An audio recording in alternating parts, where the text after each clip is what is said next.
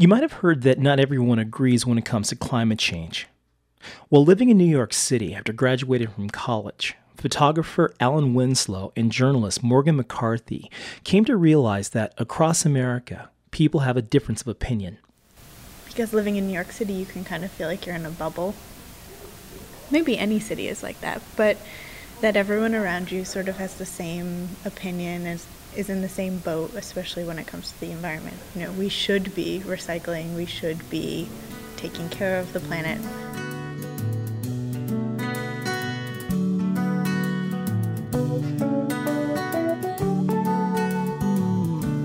Of course, in this community full of liberals, Alan and Morgan believe that everyone would be eager to embrace sustainable practices and a lifestyle to mitigate the damaging effects of climate change.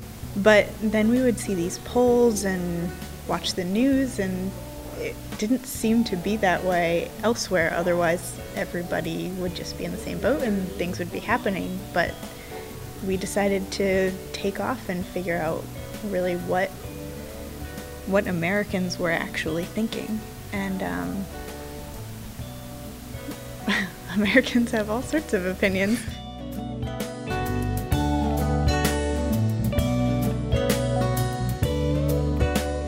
So the two of them started making plans to travel around the country, taking pictures and asking questions. Through their journey called Project Tandem, Alan and Morgan wanted to connect with everyday Americans across all walks of life to discover what they truly thought about the planet's changing climate. So we ended up basically deciding to do it on bicycle, which was almost started by default. My father told me once about a friend he had in college who biked across the country, and we thought, oh, that's so cool. This is Alan.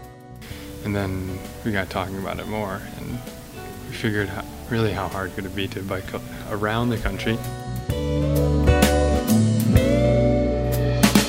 I saw his eyes open wide as he began to take his first ride. I was amazed to see his gaze as he began to... And so we, and it would really give us the full diversity of America. Because if we only went across the country, we'd only hit a certain thin band of Americans, where we wanted to get as much of the population as we possibly could. So 11,000 miles. 11,000 miles. 11,000 miles.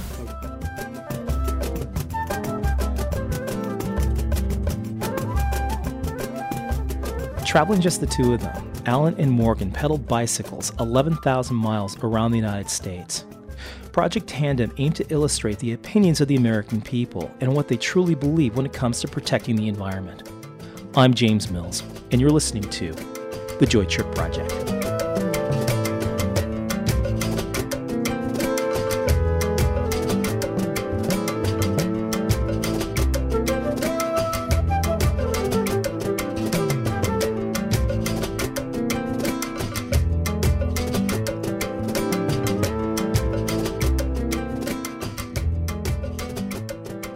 We didn't train as much as we should have. The longest I bicycled before I left was 40 miles on a road bike that I borrowed from a friend a couple days before we left. The day that we left was the first day that we put our panniers fully loaded on our bikes. We got our actual bicycles for the trip 4 days before we left. So we weren't training at all. It was more like everything came together, and we decided that it was time to go, and we left. From the physical standpoint. From the physical standpoint. The project side of things, it was a little bit more intense than that. Yeah. We were not independently wealthy, or didn't decide to just, we didn't even save up for it. We had nothing and decided we had to get everything sponsored, basically, if we wanted to do it. So I left the city in May, and I moved in with my parents, who were very gracious to let me do so at this age. And essentially I hung out in their living room on the computer and try to secure sponsors and figure out how people bike across the country and what they bring and how they did it and what the problems were we might likely encounter. And I researched grants, and I researched pretty much all the background stuff. I built a website, we secured a fiscal sponsor, all of that stuff, and that was between May and September 1st.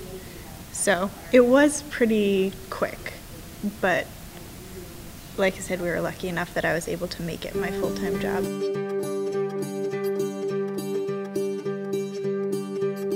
Once Alan and Morgan set out on the road, they started talking to people, taking their pictures and recording their stories on tape. Throughout more than a year, they rode their bikes through the rural countryside of America, staying clear of highways, traveling along the back roads. Morgan said the thing that most people they met were concerned about were the physical changes they could see right around them in the towns where they lived. It seems to be that that's what's easiest to swallow. I mean, that's the piece that you can really wrap your head around, is what's happening in your community. And that's a place where you can actually see changes. I mean, if you're talking about global climate change and we all made some effort and slowed the rate at which the planet was potentially warming, that's something that I would say most people wouldn't necessarily recognize. So when you're making smaller changes in the community that sort of add up to these broader global changes, that's the part that everyone seems to be able to get on board with.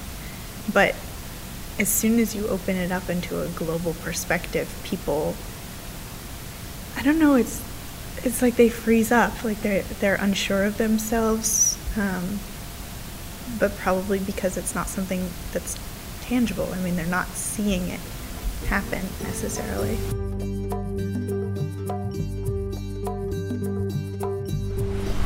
Jessica Randolph. We're in San Clemente at San Clemente State Beach. I'm here with some friends. We do a bonfire here like as often as we can too. We're kind of kicking off like the whole season this year. I used to be really passionate about everything. I was really big on just changing people's perspective. I mean, last time I was in school was like 6 years ago, and I used to talk about this, we got to all think big and think green is actually something that we used to say, but people would laugh at me and go, it's never going to happen where people in a mass scale will actually care about what's going on, because we all like our big things. We like the big cars, we like our technology, we like, everything fast and cheap and quick, and we don't really care about what happens to the stuff that creates that.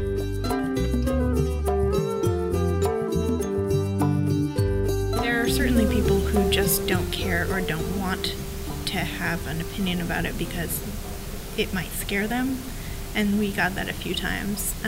But we also had a lot of people who just were having trouble understanding what they were supposed to think. And there seems to be a lack of clear information going out to people.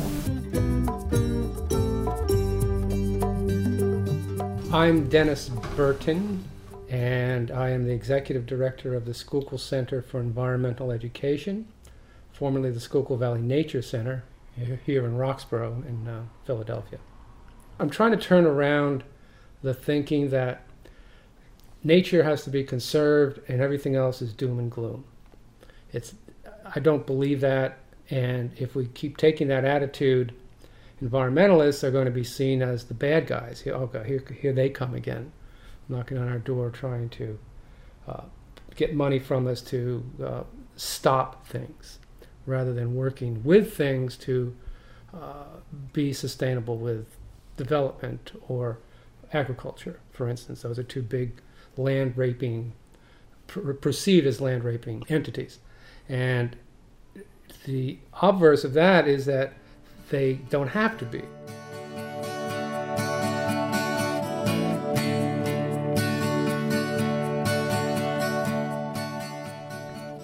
One of the things that Alan and Morgan came to understand in their travels is that environmentalists aren't always perceived as heroes. Despite their good intentions, many people perceive the national conversation on climate change not in terms of what conservation will do to protect life, but rather how it will detract from it. But when you got talking to a lot of people, their concerns were really focused on their local environment. and they felt a lot more comfortable speaking on issues within their local environment. Pollution of a local stream or different farming techniques, that general area. But once it got more into the global scale, that's when the miscommunications, I think, were coming across, and people didn't really know what to think. People are interested. It's not a matter of drumming up interest. It's a matter of making it pertinent and relating to people's actual lives.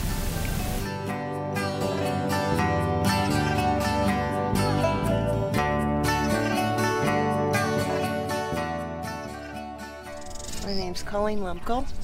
I was born out in Washington State, and we are currently in Saratoga, Wyoming.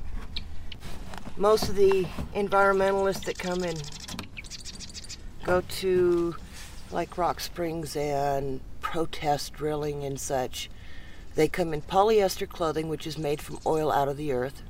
They arrive in limousines, which are the worst gas guzzlers of all, or private jets, which is way worse, telling us that we can't put a hole in the ground to get the natural gas out that heats the homes, when 10 years ago they were telling us that was the cleanest way. They need to make up their flippin' minds. One, I'll take them serious when they arrive naked, on foot, because until they do, they are being complete hypocrites. 100%. Doesn't matter what you eat, it comes from the earth. It doesn't matter what you wear, it comes from the earth. That's the way it works. And they don't understand that. I'm from another planet,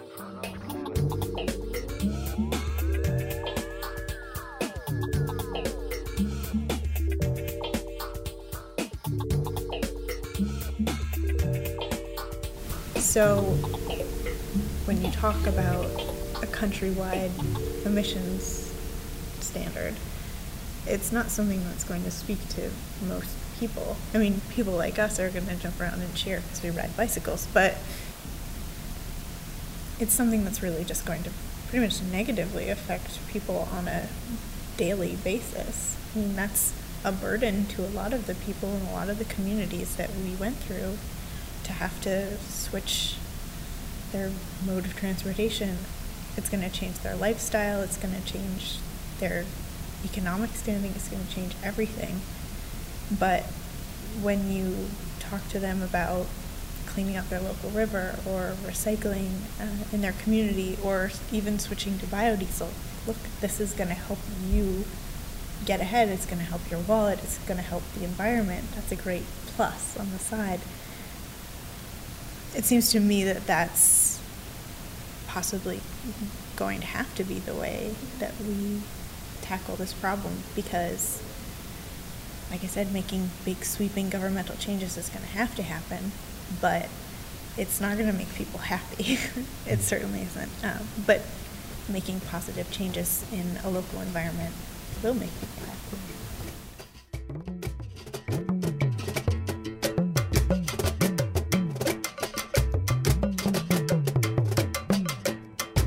Showing up in small towns across America under their own power, Alan and Morgan were able to approach and engage people with an automatic sense of credibility. While asking questions about conservation, while they themselves were making a minimal impact on the environment, they were able to get folks to open up and share their true feelings.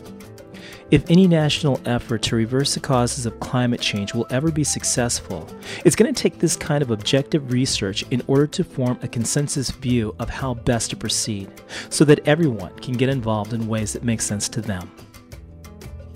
A complete collection of Alan and Morgan's photographs and recorded interviews is on tour as a gallery show. For details on where and when you can view these amazing images and stories, visit their website at projecttandem.org. For the Joy Trip Project, this is James Mills. How many chances have we left untaken? How many people take their turn to be? Give me the tools to help me lose the way I feel right now. I another road. I want another road. Music this week by Chad Ferran. The Joy Trip Project is brought to you thanks to the generous support of our sponsors, Recreational Equipment Incorporated, REI, in Patagonia. We don't take money from just anyone. Sponsors of the Joy Trip Project support our mission of an active lifestyle through outdoor recreation and community involvement. Support us by supporting them. Find links to their websites on ours at joytripproject.com. Thanks for listening. If you've enjoyed this podcast, please help spread the word by posting a link to it on your Facebook page or send it as a tweet to your followers on Twitter. Social media is a vibrant exchange of ideas. Join the conversation by becoming engaged. Post your comments to the Joy Trip Project blog or send us an email at info@joytripproject.com. Share your stories. Share your passion for outdoor recreation, environmental conservation, acts of charitable giving, and practices of sustainable living. And you just might inspire our next Joy Trip together. But most of all, don't forget to tell your friends. Until next time, take care. How many chances have we left untaken? And how many people take their turn to be? Give me the tools to help me lose the way.